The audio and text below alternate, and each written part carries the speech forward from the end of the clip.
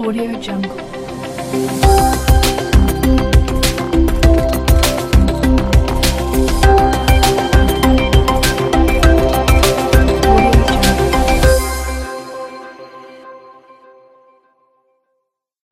What up, everybody? My name's JP Sachs. What's going on? I'm Dr. Italo Brown, emergency physician. And we're going to talk a little about COVID and vaccines. And I'm going to ask Dr. Brown here some questions about our collective health. Should I refer to you as Dr. Brown? Italo is fine. Italo is fine. Not even Dr. Italo? If you like to, that's cool. I usually tell patients the doctor is really just to make people a little bit uncomfortable. I respect anyone who's comfortable sitting in front of me, so I'm with it. Well, I honestly, I meet someone with a doctor before their name, and I feel more comfortable with them. Well, hey, you can call me Dr. Italo. I'm with that. Cool. Well, thanks for doing this. I'm glad we got linked up to have this conversation. Yeah, no, it's something that I'm excited about, and I did my research and homework. Man, you got some talent. Thank you. I appreciate that. My manager and I were just talking about some of your house breakdowns, because that's one of my favorite shows.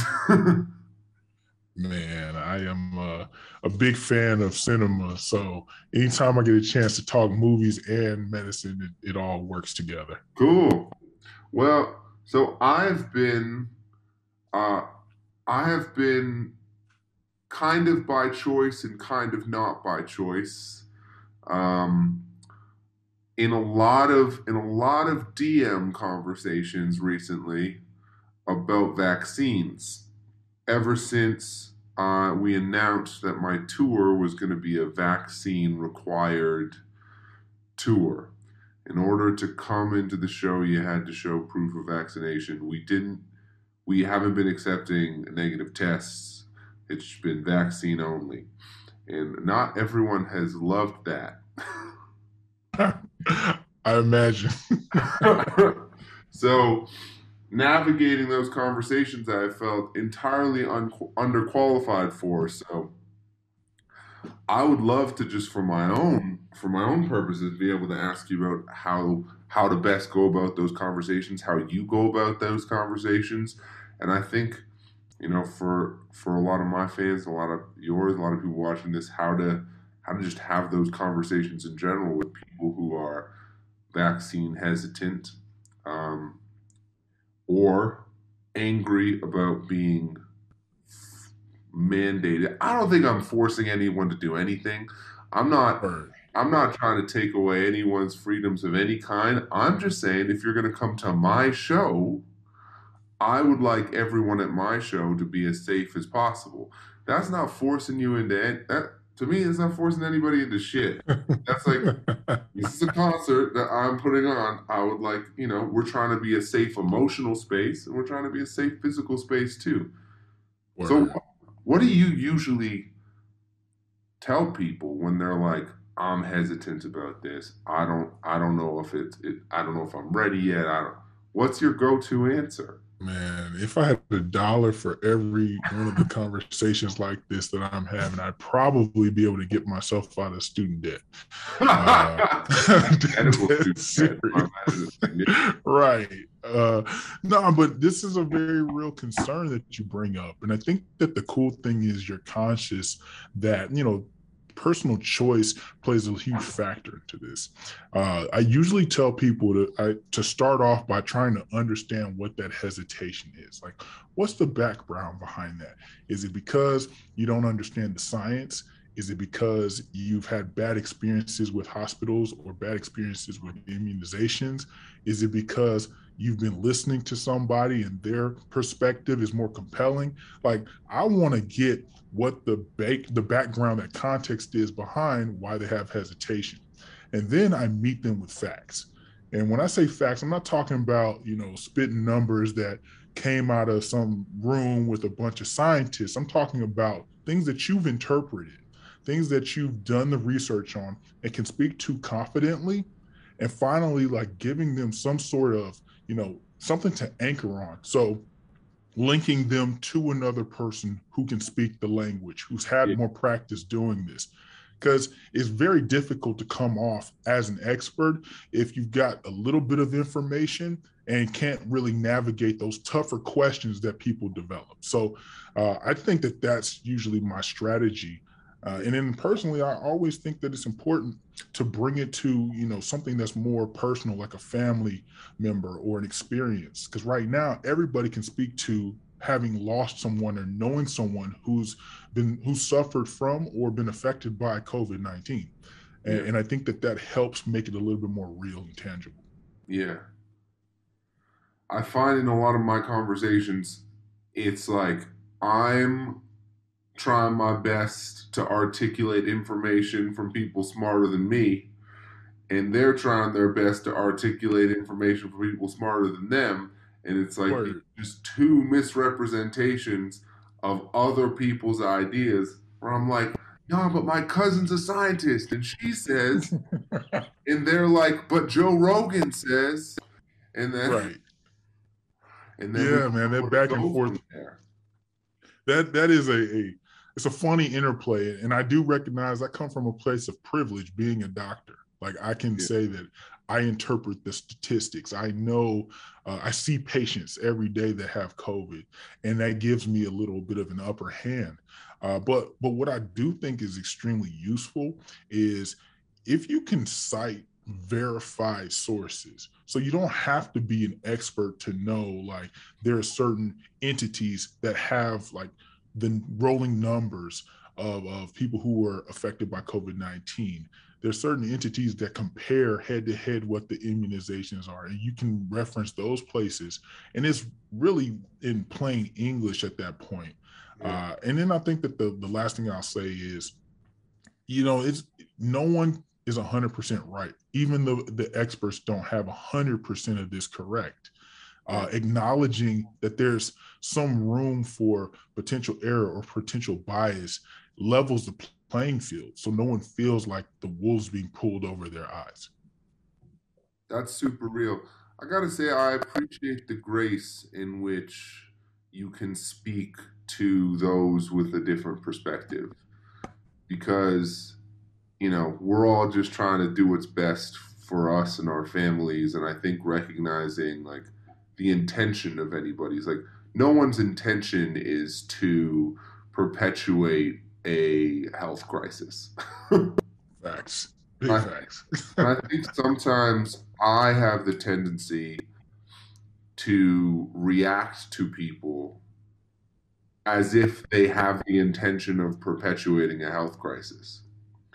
And so I really do. I appreciate the grace in which you can say, information comes from different places. People trust different people. We're all trying to have the same conversations. We all have the same end goal, which is to keep ourselves and our family healthy. And I Yeah, no, you think about it like that. And I say this because I've got family members who were hesitant yeah, for, variety of purposes. And I love them the same, yeah, regardless of how they view the medicine or the science or they view the politics surrounding the yeah, vaccination. yeah. It's sad that it became something other than just a conversation between people and their doctors. Like Word. it became such a, you had to pick a side almost when it doesn't seem Yeah. like it should be something that requires a side. It's just Word. trying to keep ourselves and each other safe. Uh, Yeah, I'm from California, and it reminds me. It's like you had to be a blood or a crip growing up. It was like there was no in between. yeah, And so, for me, I say, man, how did this turn into something as volatile as that? And simply, what it is, you know, I think that there are other agendas at play, but I think yeah, that the main part is when you're losing people at a extremely rapid rate, and it seems like there is a decision to do something and it comes so rapidly, so quickly. There's confusion, and people are always going to be rebellious or hesitant around things they don't understand. totally. And so we just have to do a better job of explaining at a granular level what each step means and what every single thing that we're attempting to do from a public health sense involves.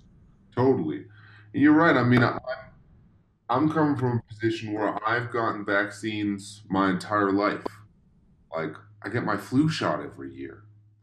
You know, Right. like it doesn't feel like a new thing. But if you don't get your flu shots, if you're not used to these sorts of things, like I get that it can seem frightening. To me, it isn't. I don't think there's anything real scary about it at all. I think we put Right. far more dangerous things in our bodies on a regular basis. Uh, Right. so, what can you give me an example of a conversation that you've had with someone who disagrees with you that you felt went best case scenario? Yeah. So I work in barber shops every now and then and do health interventions through barber shops. I had a conversation with a barber in Atlanta, and very educated man. He had a clean line up. He Ah, did my hair right, some justice. And in the conversation, I'm just telling him like at the I ran my entire playlist of things that I would do normally. I talk about the vaccine, give them the whole breakdown of what a spike protein is, what it's supposed to attack. Uh, I talk to them about other immunizations, other viruses. I mean, I hit all that. And he said at the end of the day, he was like, yeah, but it still doesn't change the fact that I don't trust the person who's giving it to me. I don't trust the people who developed it. And it still doesn't change the fact that we still don't know the long term effects of this particular vaccination while we're still learning the long term effects of the illness.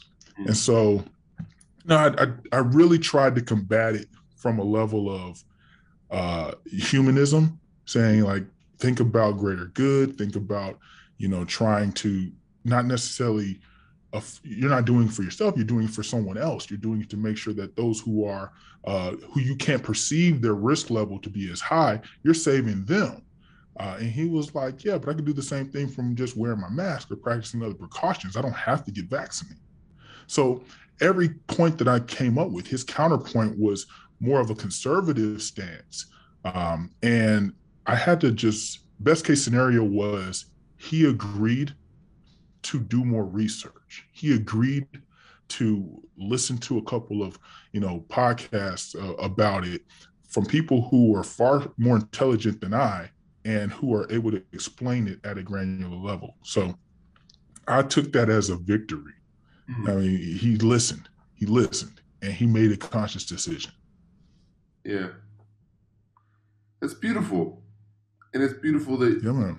you can come out of that conversation not with necessarily someone saying like, hey, you're right, I'm gonna get vaccinated. You can come out of that with even a little bit of a baby step, and that still feel like Right. progress. Are you based in I Atlanta? mean, I'm not a used car salesman. Like, I'm not coming to the table trying to, get you to buy this Plymouth. Like, I just want you to see like these are things that we're doing at a very quick rate because we trust the science, and we've gotten here from years and years of other people's hard work before the pandemic even came about. Yeah, I try. I try and meet aggressive DMs with disarming amounts of love. Um, Dope. one, because it's just a silly thing to me to yell at a singer on Instagram about vaccine. Like, so when This sounds funny. It sounds funny as hell. it's funny, it's just a strange choice. But I try and remember that if someone cares enough to yell at me about this, then they must care about the music. They must have really wanted to come to the show. So I try and focus on that. It's like you must be a real fan because this. Right. Yeah. And one of the best. They haven't all gone this well, but one of the best conversations I had was with somebody who said, kind of came on aggressively, like, I can't believe you did this. Like, this is so messed up. Like, I used to be a fan. You've lost my support, and I just said, I was like, hey, I appreciate that you used to be a fan. I appreciate that you found the music and it's meant something to you. Let me explain where I'm coming from. We're two things. One, we're traveling the country in rooms full of people, and I care about y'all. And if I can make you 1% safer in that room, I'm going to do it. And two, if anyone on our team, if any of the nine of us on that bus get COVID, it's over. We're shut Big down. facts. Big So facts. why would I not? Like, this is what I love. This is what I love to do. And Right. to me, like, it's a no-brainer. Like, any of the questions around, side effects of a vaccine to me are very, very minuscule compared to getting my life back. You Yeah. know, there's a Yeah. choice I need to make to get my life back and keep all of us safe in a very confined space. Man, living on a tour bus is like being on a tiny home with nine people. It's like put one of those on wheels and then put nine people in it. That's Right. a tour bus. Right. So why? Man. So we got to be as safe as we possibly can. And he was very understanding of that. He was like, you know what, you don't want your tour to get shut down. I get that. Uh, Man, that's huge. That's huge. It so, speaks to the connection that you have with your fan base. Like that's live. I mean, it's a funny thing. I think musicians often find themselves in more intimate conversations than they are really qualified to have, Right. because we get to have a conversation with people, and often you know the we speak to the parts of people that scare them. And I think that's what music has always found parts of me and allowed me to access parts of me that Mhm. might be frightening, that feel vulnerable, that feel exposed. But Man, when you build that relationship with someone, it puts you in a position to have those kinds of conversations. And I mean, we're just that's a very significant point you just made, yo. Like one, you get access to people in a way that I might not ever get access to people. And I'm a doctor. You know what I mean? Like I get a backstage pass to the human body, but you get a backstage pass to their deepest fears and emotions, and you can do so in, a lyric. And so leveraging that to do something that we're trying to do desperately, I take my hat off to you. If it was a hat, I would take my hat off. well, man. I all I had to do was talk about my feelings until I knew how to do it. You had to go through fucking decade of schooling. So That part. I, I'm hesitant to over glorify my profession, because I sat in my living room and made songs on the internet where y'all were, risking your lives the last 18 months. So Hey, it all had to happen, and in a certain divine cinema for us to be able to meet today, but also for us to have the impact that we're having, respectively. I'm thankful. I'm saying that because there's somebody who you've encouraged to get vaccinated who's not going to show up in my emergency department or not going to have their grandparents show up in my emergency department because you took a stance, and one that's not going to make you popular. It doesn't, it's hard to make the decision of, looking out for somebody else over yourself. That's difficult.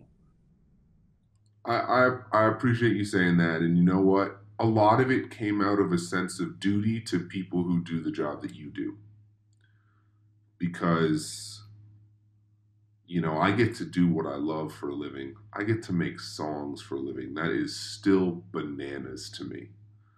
So, and it's not very often we get to make that choice. So I encourage other musicians too, like, even if you're going to lose 20% of your ticket sales, like, consider that there are people in hospitals, just like what you said. It's such a good point. Like, if if we lose 20% of our ticket sales, but that means there's a few people who don't end up in the hospital. There's a few family members of people who don't end up in the hospital. Then, if that's one person, it's worth it because Right. someone's health is more important than a ticket sold.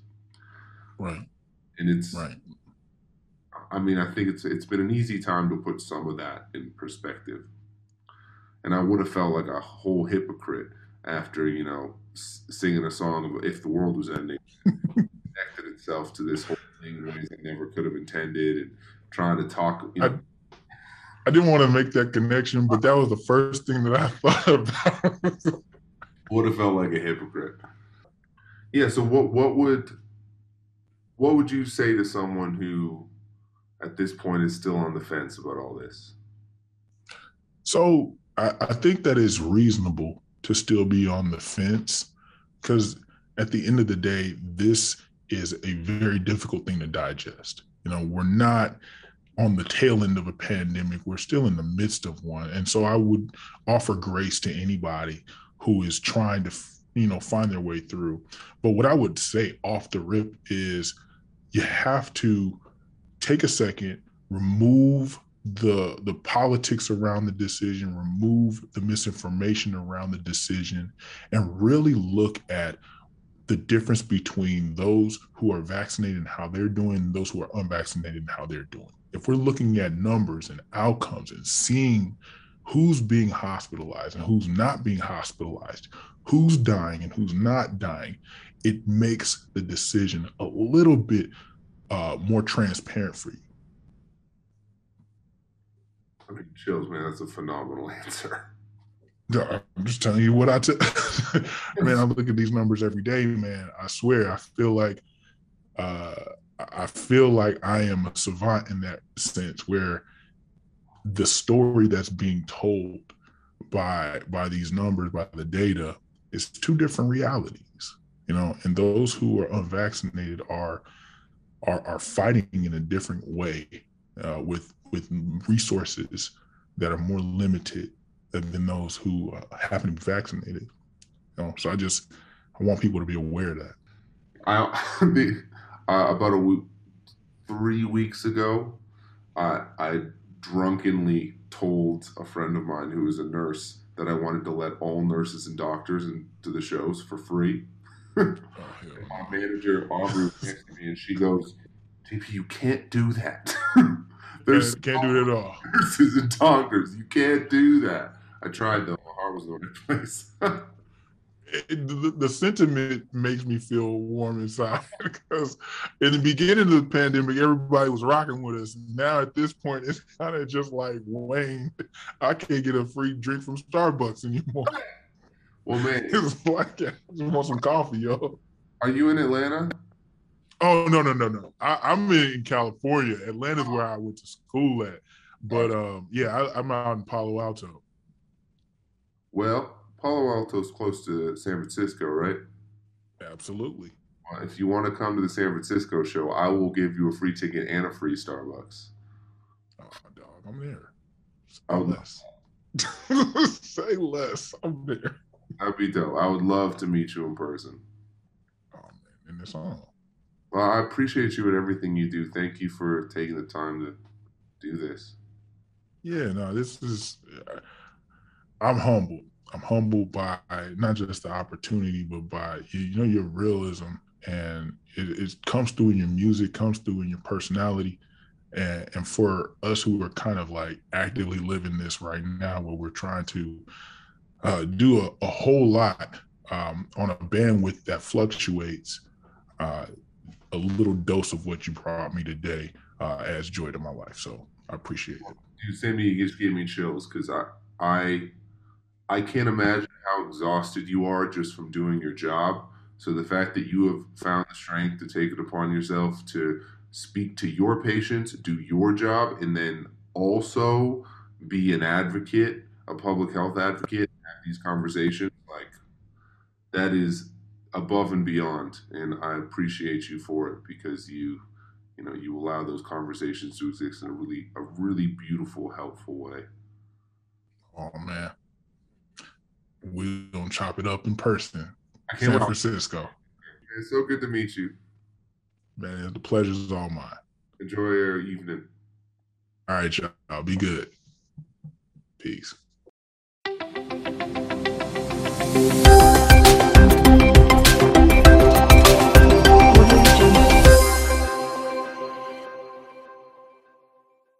Right, let's get to the future of Philippe Coutinho now. Could we see him return to the Premier League this month? Well, Rob Dorsett joins us live for more on this. Morning to you, Rob.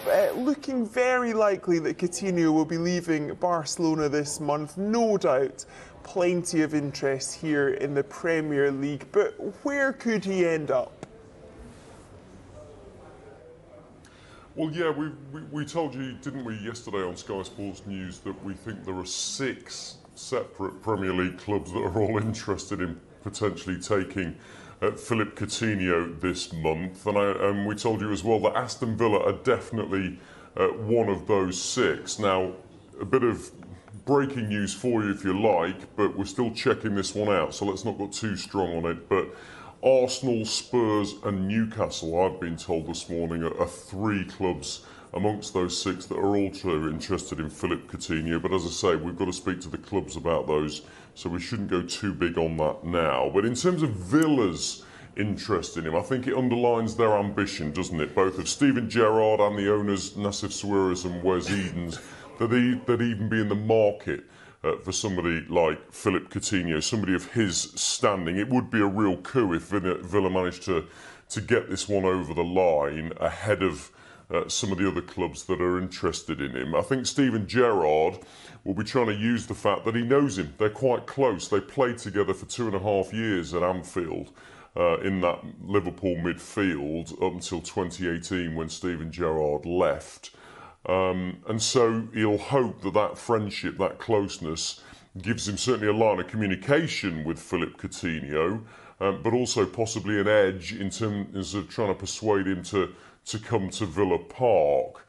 Look, remember, Steven Gerrard said before this transfer window opened that there were 1 or 2 targets that he was after, and if they came off, he said the Villa fans would be very, very excited about it. Well, Philippe Coutinho certainly fits that bracket, doesn't he? Mentioned Coutinho's standing. He joined Barcelona from Liverpool for £146 million back in January 2018. He's also on big wages. I just wonder, Rob, how much of an issue could that be for anyone who wants to sign him? Well, it could be an issue. I mean, look, I'm aware that Barcelona have got huge financial issues of their own, and Philippe Coutinho isn't part of their plans. So if they can lose his big chunk of the wage bill, I think they would happily do so. He's not part of the first team plans on a regular basis over at the Nou Camp. So they are open to offers, and I think they're preparing to take a big hit financially. But in terms of Villa, look, we have to be realistic. That could be an issue for them. I mean, Coutinho's reportedly on £250,000 a week. That would blow Aston Villa's wage structure right out of the water. Just to put it into context for you, when Jack Grealish left for Manchester City and Villa were trying to persuade him to stay with a new contract, I was told that Villa's offer was about £150,000 a week to Jack Grealish, so potentially £100,000 less per week than Philippe Coutinho is on at Barcelona right now. But look, Villa's bosses aren't naive here. If they didn't think that they could afford it, if they didn't think there was a deal to be done, they wouldn't have approached Barcelona about him in the first place. But I think we have to be realistic. There are other clubs out there who might be able to satisfy Philippe Coutinho's wage demands more than Aston Villa. And my understanding is it's only been a rather tentative approach from Villa at this stage. As much as they're concerned about the wages, they have a real concern about being drawn into a bidding war because of all of the other clubs that are interested in Coutinho, as I understand it. And so I think theirs is a bit of a watching brief, made it clear that they're interested, and they'll see what moves other clubs make before they perhaps go in for the kill themselves. Yeah, it's certainly going to be interesting to see how that one develops. Away from Coutinho, but sticking with Villa though, just quickly, it looks like Gerrard is keen on adding to his squad by bringing in a defender. What can you tell us about that? Yeah, we told you yesterday that Villa want a left back and they're looking at a number of options. Well, one of those options I can tell you is Aaron Hickey, the former Hearts defender, of course, a really highly rated 19-year-old Scottish defender, and he went to Italy in the summer of 2020 after breaking through at Hearts. He's only played 19 games in Serie A this season, but from left back, he's already scored 4 goals. So he's a really talented player. But as I say, he's one of a number of left backs that Aston Villa are looking at. Gerrard knows him well. He impressed him playing for Hearts against Rangers when Gerrard was the Rangers manager. So he knows an awful lot about him. But there may be 1 or 2 other targets that Villa have in mind at left back as well. So that's again a bit of a watching brief for them. I don't think Villa are going to do any business very quickly in the next couple of days. But just a reminder about Coutinho, Kaveh Solokol, our colleague, said yesterday that he expects that to be done pretty quickly. Coutinho could be back as a Premier League player before the weekend, Kaveh says. So watch this space on that one. Yeah, we will indeed. Rob, good to talk to you. Thank you for now. So yeah, watch this space. It really does look like Coutinho could be on his way back to the Premier League. Rob Dorsett said there, Aston Villa, Arsenal, Spurs, Newcastle, the clubs that he's hearing, although definitely worth reiterating, there is no word from the clubs themselves on this matter. But you guys are in charge. You get to pick what club Coutinho goes to. Mark, which club would make the most sense in terms of a fit for the player?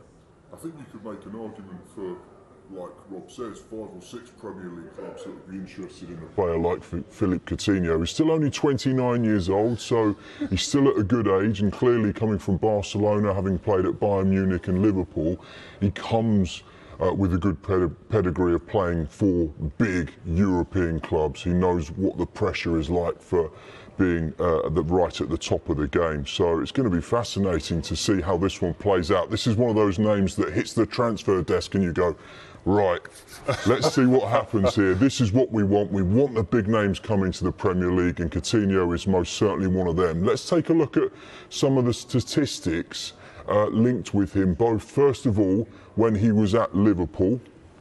As you can see there, he's played 152 games, 41 goals at Liverpool in the Premier League and 35 assists. We know he got that huge money move to Barcelona since playing for Liverpool. 144 games, 36 goals and 23 assists. So as you can see, the numbers stack up. There hasn't been a massive discrepancy from when he was at Liverpool to when he moved over to European football. So he's still doing the business, but it's just one of those, which club shouts loudest will probably get their man. We know that money's going to be a big factor, but at the minute, all things seem to be pointing towards Aston Villa. You know Aston Villa very well. Do you think? I'm so looking forward to this answer. Do you think this is a possibility? So looking forward to this answer. I mean, was I surprised yesterday? Yes. It's a departure, as I said on here yesterday. It would be a departure from Aston Villa's recent strategy in the transfer market. Do Villa want to be shopping at the top table, negotiating with Barcelona for players? Yes, they do. Is it a gamble because he's not played much football? Yes, it is. Did I sit there and watch Philippe Coutinho's compilation on the Sky Sports website yesterday? Yes, I did. He is going to be coming up against Emi Buendia. That is the record signing that Villa paid all the money for in the summer. We've done a comparison between Buendia's statistics this season and Philippe Coutinho's. There's a couple of caveats to this. insofar as Coutinho's played far fewer minutes than Emi Buendia. And there's also, you've got to bear in mind the style of football that both sides play. Coutinho's going to be involved a lot more on the ball than perhaps Emi Buendia would be. But you look at the goals, these are all per 90, by the way. Expected assists for Coutinho, much less than Emi Buendia, but you look at his final third passes, all per 90, and his completed dribbles, he outstrips Buendia on that front. It's the off-the-ball statistics that might be a stumbling block, perhaps, in the way Aston Villa play for Philippe Coutinho. Look at the pressures there. Buendia, far greater pressures than Philippe Coutinho per 90 minutes this season. So we know the style of play that Steven Gerrard would like to employ at Aston Villa.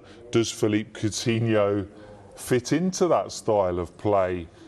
We wait and see. I think, as Rob quite rightly points out, there's going to be a number of clubs that are going to be interested in Philippe Coutinho. I'm enjoying this breakdown from Dave. I just wanted to ask you about the wages, though, because Rob mentioned it there.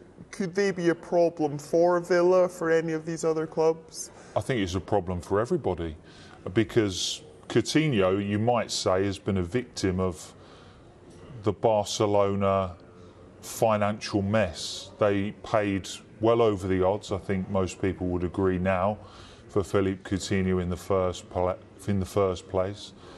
Paid him astronomical wages, and unfortunately for him, whatever's happened at Barcelona has not worked out for him. Gone through a series of managers. Now we're in the financial abyss for Barcelona. According to Joan Laporta, they're back. So maybe they're not in financial abyss. But I think he's probably become a victim of that. Now he would like to get his career back on track. There's the obvious connection with Steven Gerrard. It makes sense in that way. Would he be a success? Is he going to be up to speed? Would it take him 4 months to get back up to speed in the Premier League? Does that make it a worthwhile option if you're paying him all that money? Those are the questions that Villa's transfer committee of Christian Purslow, Johan Lange, Frederick Leth, they'll all be weighing up right now. Yeah, and Dave, you took us to a moment there. We can all imagine you sitting there watching the highlights reel, trying not to get too carried away. But the question I guess I have is, how exciting is it, the potential to have Coutinho back in the Premier League? And I'm not saying I think this, but is there the potential that he could perhaps be past his best? I come down to the old saying, and Mark's going to help me finish this. Form is temporary, class is permanent. Okay, say no more. And I'm so happy that you actually brought those stats up, because sometimes when you see these narratives and you can see all of the confusion that's happened around Barcelona, we can sit there and say, oh, it's because of Coutinho, it's because of this, it's because of Messi leaving. When you actually saw the stats and the numbers themselves, in the whole mess that Barcelona have been in the last couple of years, his stats have remained consistent. You see the impact that he had at Liverpool, his stats remain consistent. So when Coutinho is on the field, as long as you can build a team that is going to build around a special player, as we both just alluded to, who is class, you're going to get numbers, you're going to get stats, and you're going to get impact. And I say it all the time, in world football you can get a load of players that can turn around and come together, but there are a very minute few who are actually can be difference makers. And whether it's the 5 seasons at Liverpool, the 3 seasons at Barcelona or whatever else, Philippe Coutinho has proven it time after time. You give him the opportunity, he is a difference maker. That's the thing as well. This whole scenario reminds me of the summer with Ronaldo. Everyone was desperate to see him come back and play in the Premier League. We were desperate to see Gareth Bale come back and play in the Premier League. Gareth Bale perhaps didn't quite work out so well. Ronaldo's definitely got the goals, whether he's worked out for the team. And I think this will be a very similar scenario with Coutinho. Dave, yes or no, will he end up at Villa? Smile, Dave, and say it well. Say it with your chest. Don't know.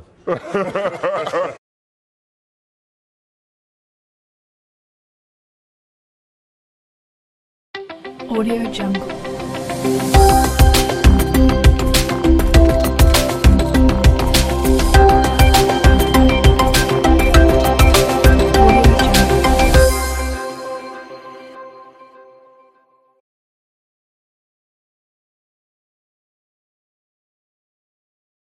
Rangnick has only been in charge of Manchester United for just over a month now, and he accepts that the side has a long way to go following that defeat by Wolves. We can speak to United We Stand editor Andy Mitten, who joins us now. Andy, good afternoon. Now, are the players buying into this interim manager's ideas? It depends which players you ask. I don't think you can speak for all of the players, but as you've seen with some of the performances, he's struggling to get across his points. United have been very disappointing, especially against Wolves the other night. But even in the games which Manchester United have won, they've failed to convince so far. So Ralf Rangnick has got a very, very difficult job in his interim period. He's planning to stay on beyond that, but he needs results, he needs wins, and if he doesn't get that, then his stock will be much lower at Manchester United and his influence too. Luke Shaw said the players lacked intensity against Wolves. How worried are you for your club? I think Manchester United fans are very worried because Wolves fully deserved to win that game. Even when Manchester United beat Norwich City, beat Crystal Palace, they weren't particularly convincing performances. Maybe the first half an hour against Palace, Wolves showed dominated the game. They created more chances, they had more corners, and they fully deserved it.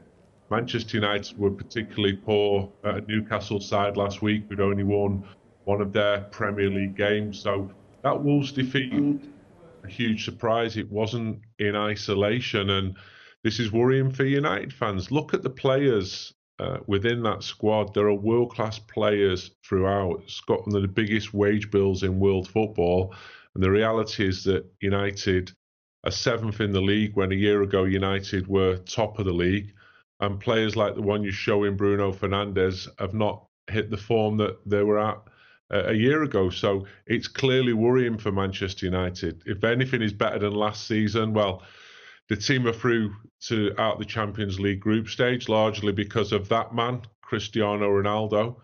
And Atletico Madrid are equally out of form as well. But United fans are worried at the moment. I cannot pretend otherwise. Rangnick has the title interim manager, but are his chances of getting the job permanently damaged after that performance against Wolves?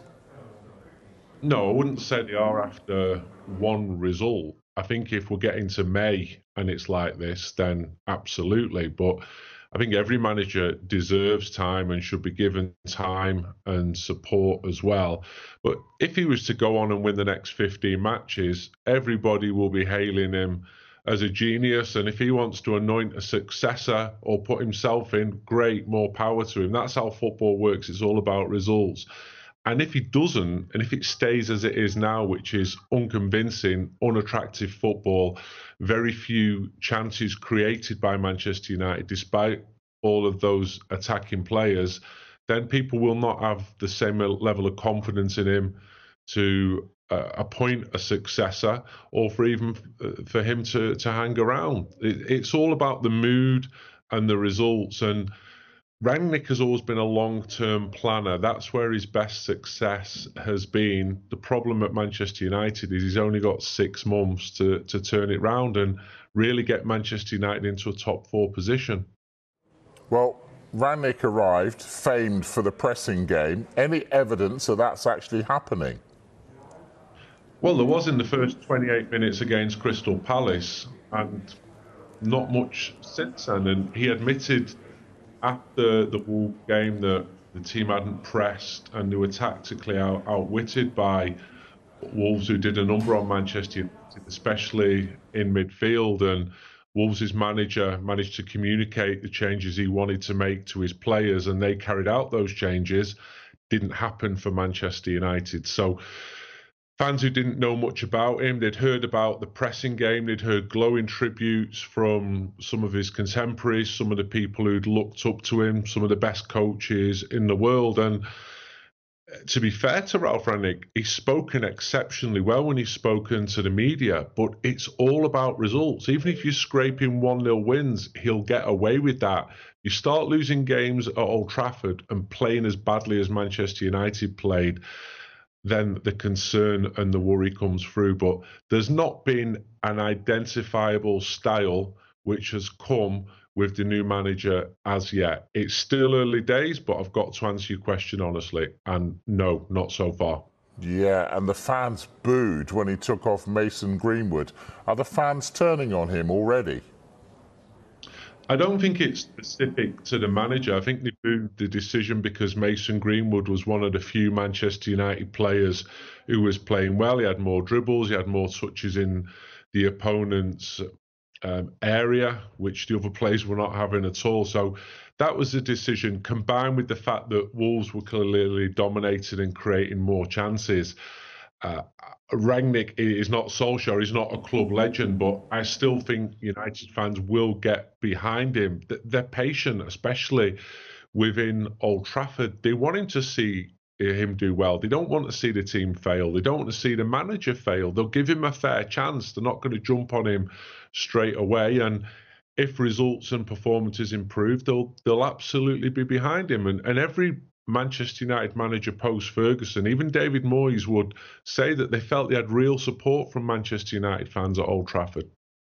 That is true, but United's 7th in the Premier League. You touched on this. They've scored fewer goals and conceded more than this time last season.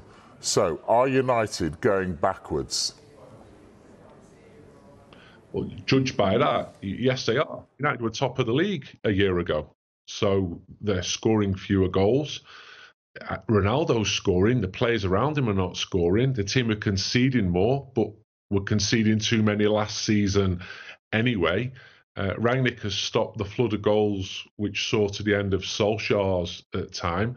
So in the last month, 2 months, 3 months, Manchester United have absolutely gone backwards. The form fell off a cliff under Ole Gunnar Solskjaer. He won 4 and drew 1 of the first 5 league games, and then it just went really bad in the autumn. Those heavy defeats to Liverpool, to Watford, being completely outplayed by Manchester City. So it's been a pretty grim season for Manchester United, and that wasn't expected. After last season's second place finish, then bringing in Rafael Varane, Jadon Sancho, Cristiano Ronaldo, fans were really, really optimistic, without reason so far, sadly. We've just broken the news that Felipe Coutinho is on his way to the Premier League. We'll decide by the weekend. Do United fancy a former Liverpool player? I'm still getting over that goal he scored in the Europa League to put Manchester United out about 5 or 6 years ago. He was excellent for Liverpool. I've watched him play a lot for Barcelona, and he hasn't been excellent. Barca overpaid for him. He didn't fit in with the players around him. He's really struggled, and Barca want him off the wage bill. Coutinho at Manchester United, oof, that really isn't one for me. But the issue for a lot of fans is the midfield for Manchester United, and we saw that again against Wolves. United's midfield was completely overrun. And you've got inconsistencies within the midfield as well. So Scott McTominay was excellent and has been largely good against Burnley, less so against Wolves. And fans are always harking back to the great midfielders who've played for the club historically, but also in more recent times, your Keanes, your Scholes, your Nicky Butts, great players. And they're not seeing that at the moment compared to some of the rivals. Coutinho, he's not a name who Manchester United fans would say, yeah, let's definitely get him in. It's more of the holding position. But then what formation are Manchester United playing at the moment? Ole Gunnar went for a 4-2-3-1 a lot of the time, and Ralf Rangnick's going for a 4-2-2-2, but he changed that at half-time the other night. So these people who know far more than I do about football tactics should be making that decision, but I'd be stunned if Philippe Coutinho came to Old Trafford. Yeah, indeed. Andy, great pleasure to speak to you. Thanks for coming on.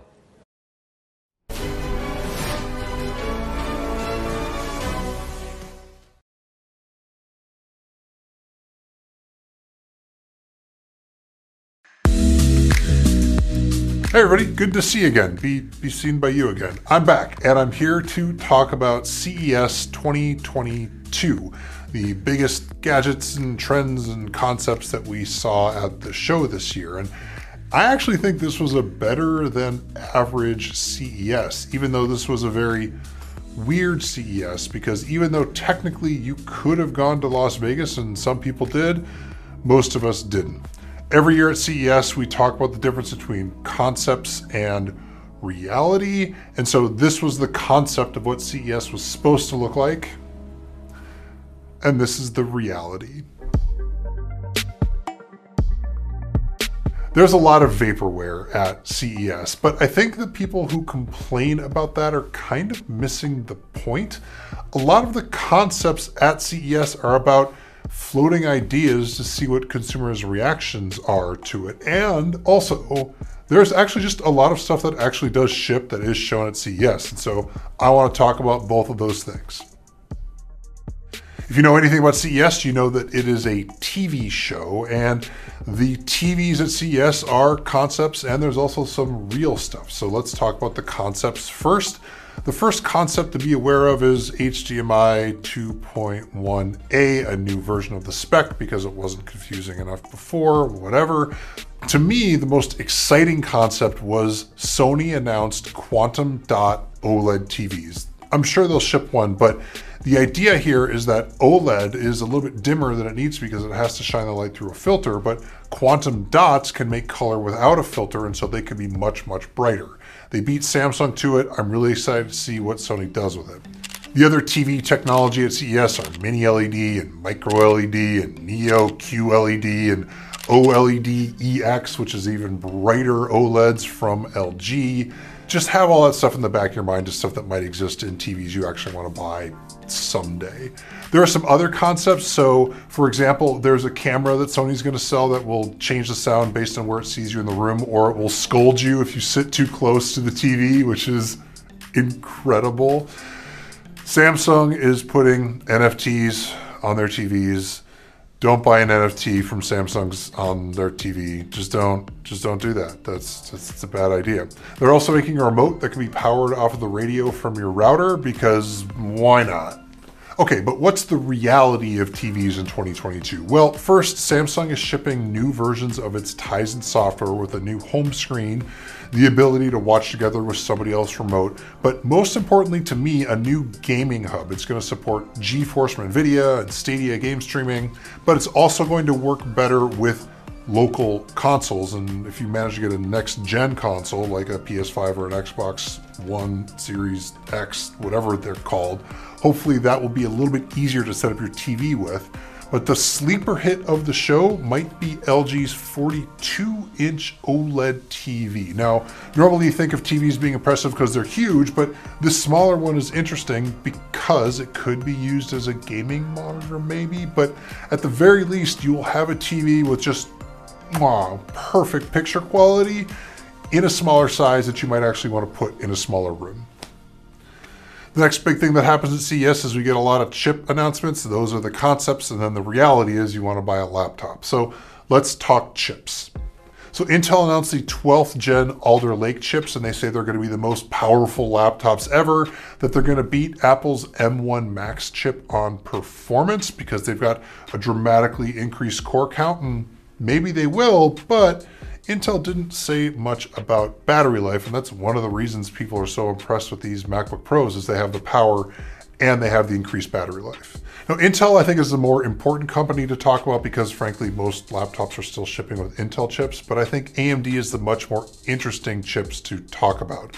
They announced their Ryzen 7000 desktop chips. That's the Zen 4 architecture, 5nm process. They're coming in the second half of 2022. It should be a step change in performance, we hope.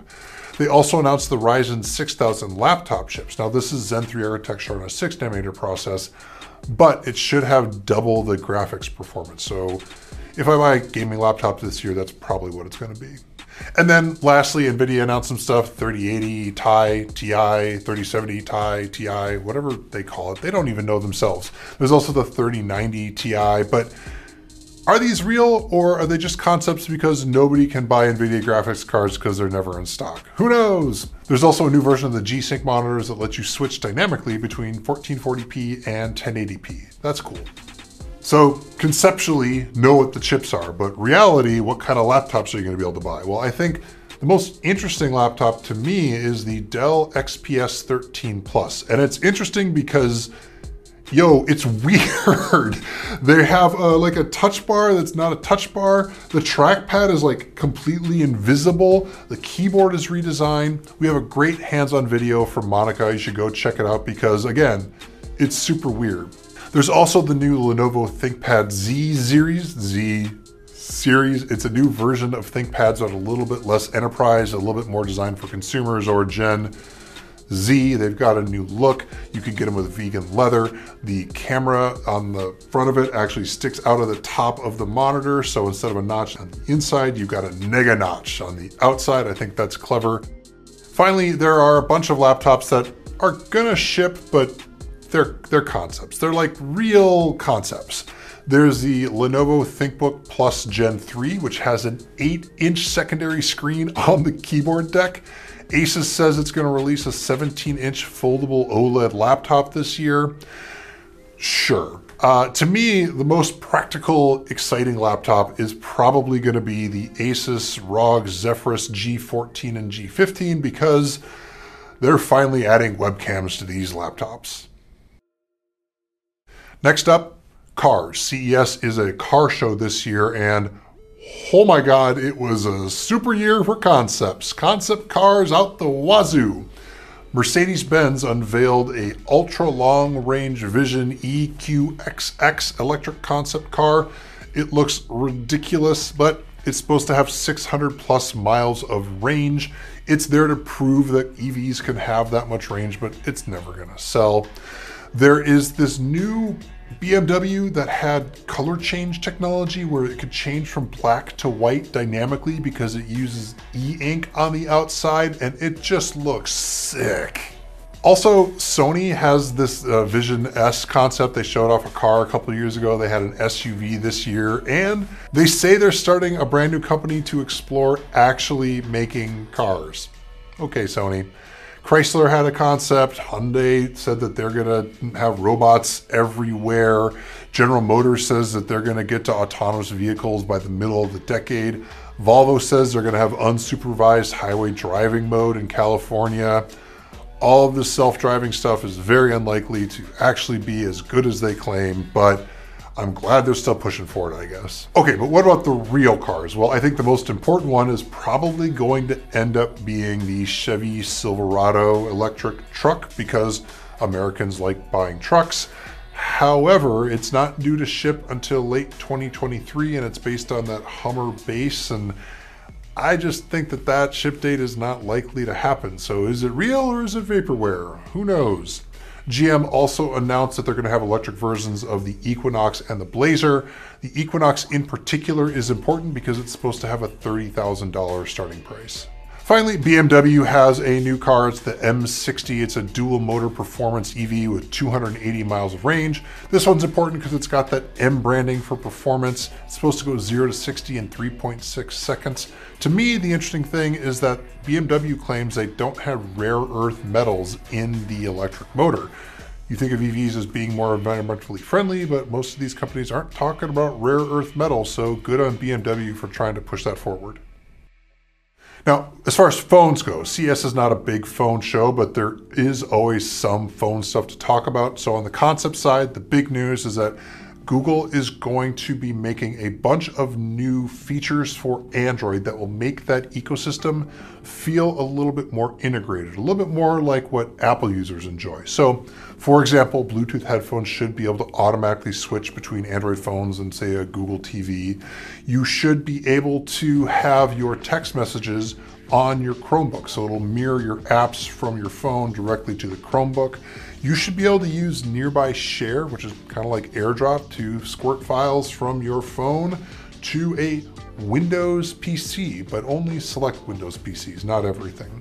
The hassle with all of these concepts is they're concepts. They haven't shipped yet. Google says they're all coming in the coming months, so we got to wait for those updates to actually arrive. What about reality? Well, there's a real phone coming. It's a Galaxy S21 FE, the fan edition. It's a mid-range phone that I find a little bit weird because it's not that far in price from the regular Galaxy S21, and the Galaxy S22 is right around the corner. Hopefully this thing gets some major discounts so it actually makes sense for consumers. There's also the OnePlus 10 Pro. That has been coming out in multiple announcements because that's how phones seem to be announced these days. So we know what it looks like. I think it looks pretty good. We know the specs, their flagship specs for 2022. We know it's coming to China.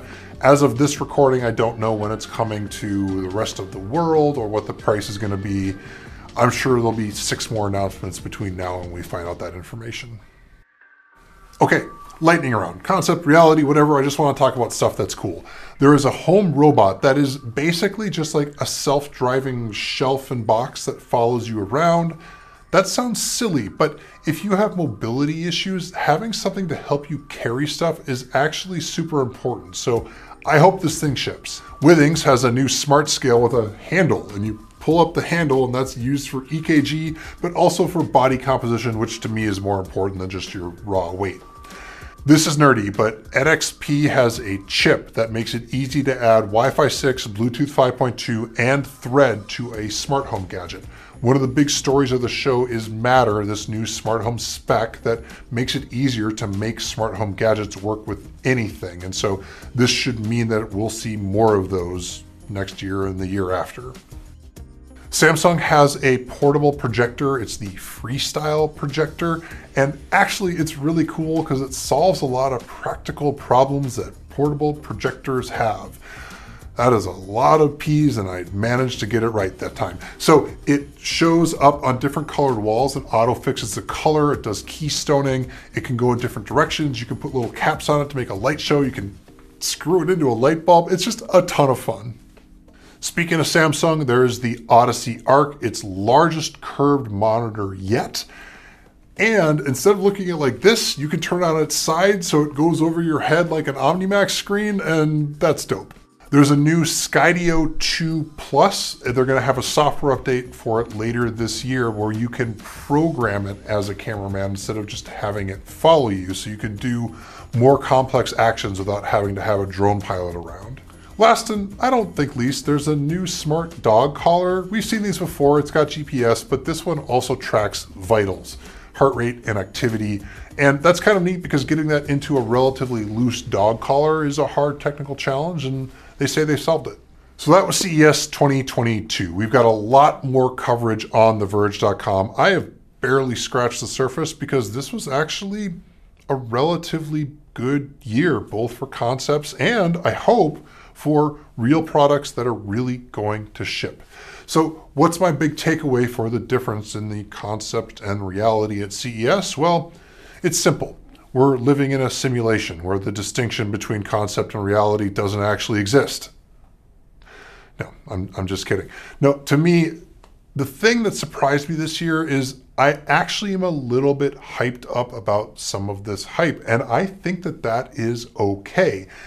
And if you're hyped too, just remember that hype isn't real. It's not real until it ships. So don't pine for something until it really seems like it's going to hit store shelves, and don't buy it until you see a review. So CES has kicked off the year in gadgets just like it does every year. I really hope this year is a better year than last year. So not to get too sincere about it, I hope that you will have a better year this year than last year. And I really do appreciate you watching all the videos that we make here, and we're excited to make a bunch more for you in 2022.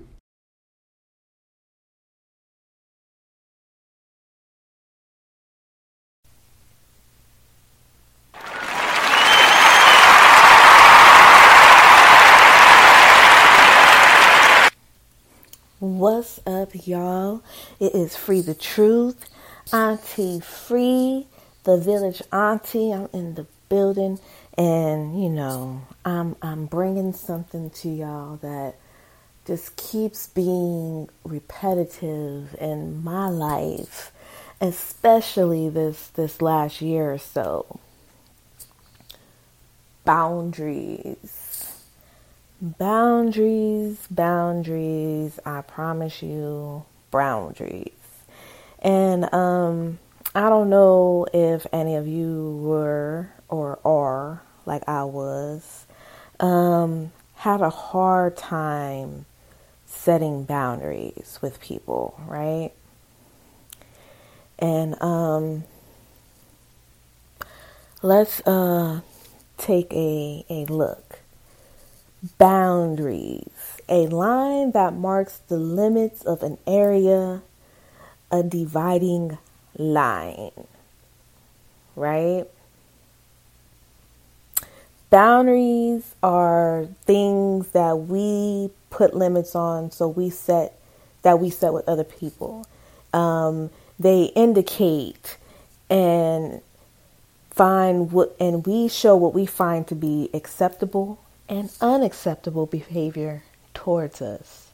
Intellectual worth and boundaries. You are entitled to your own thoughts, opinions, as are others. Okay? I don't know if anybody has told you this, so let me tell you. Boundaries are okay. You can set boundaries for your mental health. My journey with boundaries comes from a long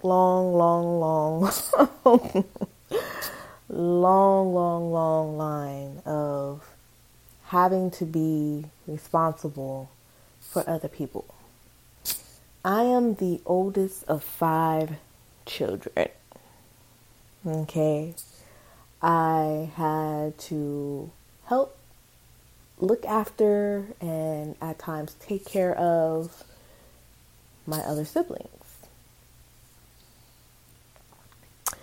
I am quite used to things of mine coming up missing and people taking things from me that did not belong to them.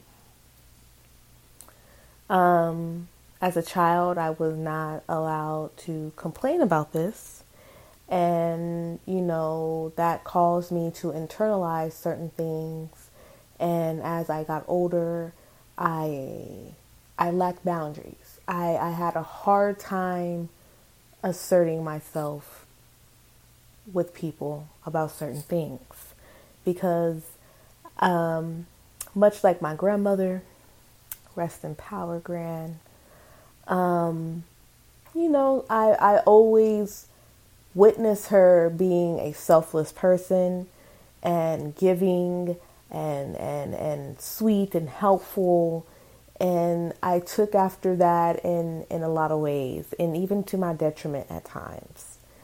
And it just really put me in a place of not having boundaries. So over the years, without having these boundaries, it called for me to be frustrated a lot, irritated, bothered, just a lot of things because I was not using my throat chakra to assert myself, to set boundaries with people. And boundaries are as simple as a no, right? I had a very hard time telling people no. And that put me in the position of having to deal with certain things or even obligate myself to certain things because I didn't know how to tell people no. And it became very overwhelming because I had obligated myself to things that I really didn't want to do. Right? And it just took me a while to step outside of that. And so I experienced that in this last year or so. You know, I would say that pandemic put me in a position of being able to say no without hesitation, right? Because I had the excuse of, oh, you know, pandemic. And so, you know, that was like a roundabout way of dealing with things. And I just had to. For my peace. For my peace. If you wonder why you don't have peace, ask yourself what you're lacking boundaries in. Ask yourself that. What am I compromising my peace over? What things are causing me to lose my peace of mind? Right? And I really took time to assert that. And I seen myself overcommitting because I don't want to hurt nobody's feelings. And I had to take my time back. You know, when I found myself doing a lot of favors for people and I wasn't even getting support for the things that I do, I had to set boundaries. Just think about the things that upset you, that frustrate you, that just put you in a mood. And I will ask you immediately, what are you lacking boundaries in? It's the boundaries, baby. And I just want to share the fact of it's okay to say no. No. No, I can't. No, I don't want to. And just understand that no in and of itself is it. You don't have to provide explanation to people on why you don't want to. Okay? Your no should be enough. I shouldn't have to keep going into explanation on why I don't want to do something. I'm an adult and I can decide what it is I do and do not want to participate in. I get to decide that. That's me. Myself. I get that. I've been talking to some friends and I don't know what it is right now. The energy it's in the air. It's out there. And us people with big hearts, we are drawing lines in the sand. We are no longer allowing ourselves to be so accessible. We're just not allowing it. Prioritizing your peace will put things into alignment with you. If it does not bring you peace, should you be doing it? If every time you're around this person, it disrupts your peace, should you be doing it? If every time you're at work, and it disrupts your peace, should you be working there? If every time, you know what I mean? Like, just apply this. And I know, everybody is not in a position to just up and leave and figure out a new life. Right? I get it. I understand. But nonetheless, you can plan for it. And that is also another discussion that I have had with a friend. And it's all about planning. If you have some type of plan for the future, you give your subconscious and your mind a sense of relief. Like, there is going to come a time where this is over. But if you have no plan, if you have no way to get out of this, then that's when you kind of get into the sunken place of life, where everything is just blah, because you have nothing to look forward to. This is it. So I challenge you to start setting your hard boundaries. And I promise you, when you do, you're going to see who really is your friend, who really is down with you, who's really about you. Because if your boundaries causes separation between you and others, then that shows you that they weren't really about you. They were using you. And don't get me wrong, we all get used, but there's an unhealthy way and then there are healthy ways. You as a person should be useful, but you should not be used up.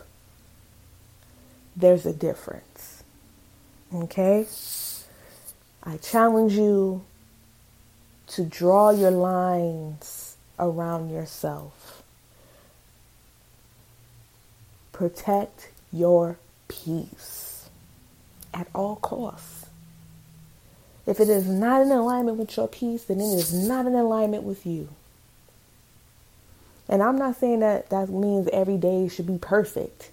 I'm saying that we should be at a state of peace to be progressive, to be valuable, to be useful. If you have no peace within yourself, then what good to you are you to anybody else? You're not stable. You're not grounded. So anything that's disrupting your peace is throwing you off balance. And it is your job to restore your peace. And for a lot of us, that means setting boundaries. Okay? Be unapologetic about your boundaries. Okay? And I just want to share these words with you. If no one else has told you today, you're beautiful, you're loved, you're needed, you're alive for a reason, you're stronger than you think, you're going to get through this. I'm glad you're alive, and don't give up. It's your girl, Free the Truth. You already know what it is. Shout out to Team City Buzz. Convo sessions every Thursday. Make sure you check it out. And go visit my website, freethetruth.com. All right? Till next time, y'all.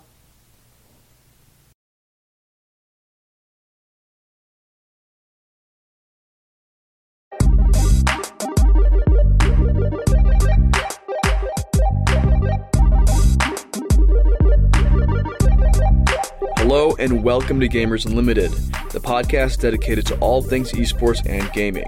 Hello, I'm Horace, and this show is a production of State Champs Esports. Make sure to follow us on social media.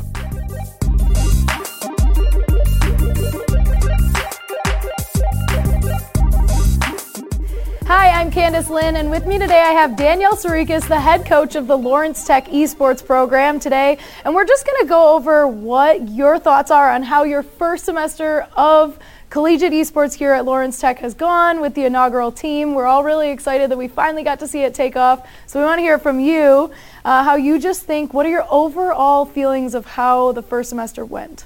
I think it actually went really amazing. I couldn't have expected it to go as well as it did. When we went into it, I just kind of expected just to win a few, and in fact they win 51% of all the titles that they played in matches. So I think they did really, really well. And they're all new to athletics. Some of them aren't, but balancing and things like that did really well for some of them. And so I don't think many people actually realize how many teams are in the esports program itself. So can you give us a little more insight on what the actual program is? Yeah, so we have about 41 students, 2 game captains, and we're actually shifting next semester to 3, not game captains, team captains. And each game has a captain. So we have 8 titles, and each of those titles have their own practice schedule, so they all don't meet at the same time. So I'm very much balancing and coordinating when they can come in and when they are able to practice and do VOD review. And so it's really just a balancing act, and we're getting better at that too. And so do all 8 of these teams compete? Yes and no. All 7 compete, and the 8th, Rainbow, is not competing yet, but we're looking to try to compete. That's mainly because we have a couple people on multiple rosters, and I can't have them compete in multiple titles and maintain a college schedule where they're getting good grades in classes. Okay, interesting. Let's go into just briefly into each of those teams. So I know you have Rocket League, right, is kind of our number one. They compete in WAC, so I feel like there's a bit more attention on them. So how do you think that they're doing? I know that we have an A and B team. Yeah. So they're doing great. We finished 2nd in WAC, which is crazy for a brand new team, not even 1 year in. We had some challenges, and I think that in time they're going to work on their strength and get better at what they are doing and their schedule. The B team is just kind of helping feed into the A team, and their ranking, I'm hoping to get them to the level where they can start also competing at the same level, and that way we have some subs to be able to flip-flop into the roster. Right. So if somebody has an exam, they don't have to miss the exams, we have somebody else to sub in, because that's important. Right. All right, cool. So then moving on, I know we have League of Legends. And Overwatch, which I mentioned those at the same time because next semester they compete with WAC as well. Okay. So it's going to be always fall Rocket League, well, at least for this year, I should say. Fall Rocket League, League of Legends, Overwatch in the spring. But they all compete pretty much all year long. It's just different competitions, not necessarily WAC. Okay. All right. Well, very cool. That's exciting to add those to the WAC lineup then for us next year. And then now I have Valorant. How are they doing? Oh, they actually got 3rd within the conference that they joined. It was Team Meta. And we kind of just were a late entry. The funny part about Valorant is Riot, the publisher, kind of puts a lot of stipulations on their games. So it's really hard to get a competition. And I'm not really sure why Team Meta could, but they did. And they did really well. I think that we might decide what competition we're going to do next semester, or we might focus just on grades and practicing and perfecting our craft. All right, and then how is Smash going? I know that we have some fun students on the Smash team. Yeah, we were talking about Joy-Con Jesus, right? Yes, yeah. That's one of my favorites. Yes, he's a great young man. He's also the game captain, and he helps run on Friday's student affairs tournament in the East Resident Hall. Okay. So he's looking to continue that next semester. But they prefer in-person competition. The issue there is COVID makes it challenging. So Nintendo kind of doesn't do well with online. So that's why they don't love it, because there's lag and such. So when they input the buttons, there's not an immediate reaction as if you were in person.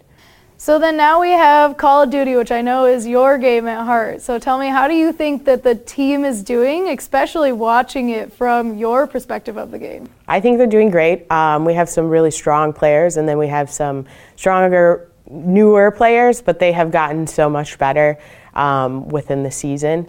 I think they're one of the most passionate teams. They probably actually practice the most too.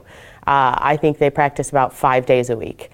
And I also have 2 dual sport athletes on that team who are managing and playing hockey. And then we have an honorary hockey player as well that's playing COD in case we needed somebody. But I think they're doing amazing. COD is such a beast of itself. There's been people who play that game for years. So you really need to have played it for hours and hours and hours and know the maps and things like that. Okay, and the COD team is one of the few that is pretty much co-ed, where we have girls and guys playing on the team. Do you see any differences in the practices or any of their kind of teamwork in that sense compared to the all men's teams? Well, I very much, the ladies on our team that are, the 2 ladies that are kind of like running the show, there's more than 2 ladies, but they're very type A, similar to me, so I think that they run really well in that they're like really organized. But I will say most of these teams are really run well by somebody that's super type A. And I say run, it's just a matter of they're, making sure people get to practice and things like that. But we do have some more females coming on. There'll be one for our Valorant squad and also one for our Overwatch squad. So okay, that's a little exciting sneak peek unofficially. Yeah. Well, very cool. All right, and then we have 2 more. So we have Madden. How is that going? Oh, they are doing great. They just competed with PlayVersus. Unfortunately, PlayVersus just announced that they're not going to be competing next semester. So we will just have to figure out where to compete. But that's a very individual game. They are not really coming into practice the same way that the other teams because it's one person. So I ask that they try to play a scrim once a week and then play each other, and then they play outside of that. I know that our lacrosse player Maverick has been streaming on Twitch the last week pretty much every night because I get his notifications. So, and he finished, I think technically 6th overall, and there were like 57 students in PlayVersus, and then Adam as well. He finished, I think, 11th or 12th. Okay, cool. Very good. And then I know that the last one is the team that's not competing, but Rainbow Six Siege. They actually work really, really hard. I mean, all of them do. I think that's the overlying message. But I will say that they are the team that likes to strategize the most. And I think I really want to get them competing, but I have a few people on multiple titles, as I said. So I can't inundate them with, schedule. I am super busy, so I can only imagine adding college curriculum to that. So they try to compete and work out every Saturday or every other Saturday for a scrim. So even though they're not officially competing, they are competing with, friends teams, and we're looking to try to see if we can add their competition weekly next semester, if not next semester in the fall for sure. And then it'll be weekly just like the rest of them.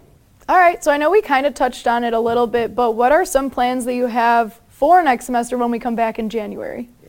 Well, it's really looking on focusing. I'm always going to probably focus more on what happens within WAC.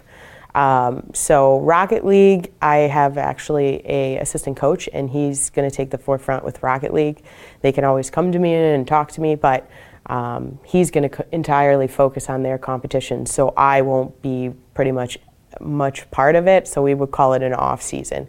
And I'm trying to look and figure out how we can do off seasons and on seasons, so to speak, because it's an all year thing and it's so busy all the time. So it would be nice to give them a break so they can focus on their school, the reason that they're here, and then also focus on perfecting and getting better at practicing in their strategies and map knowledge.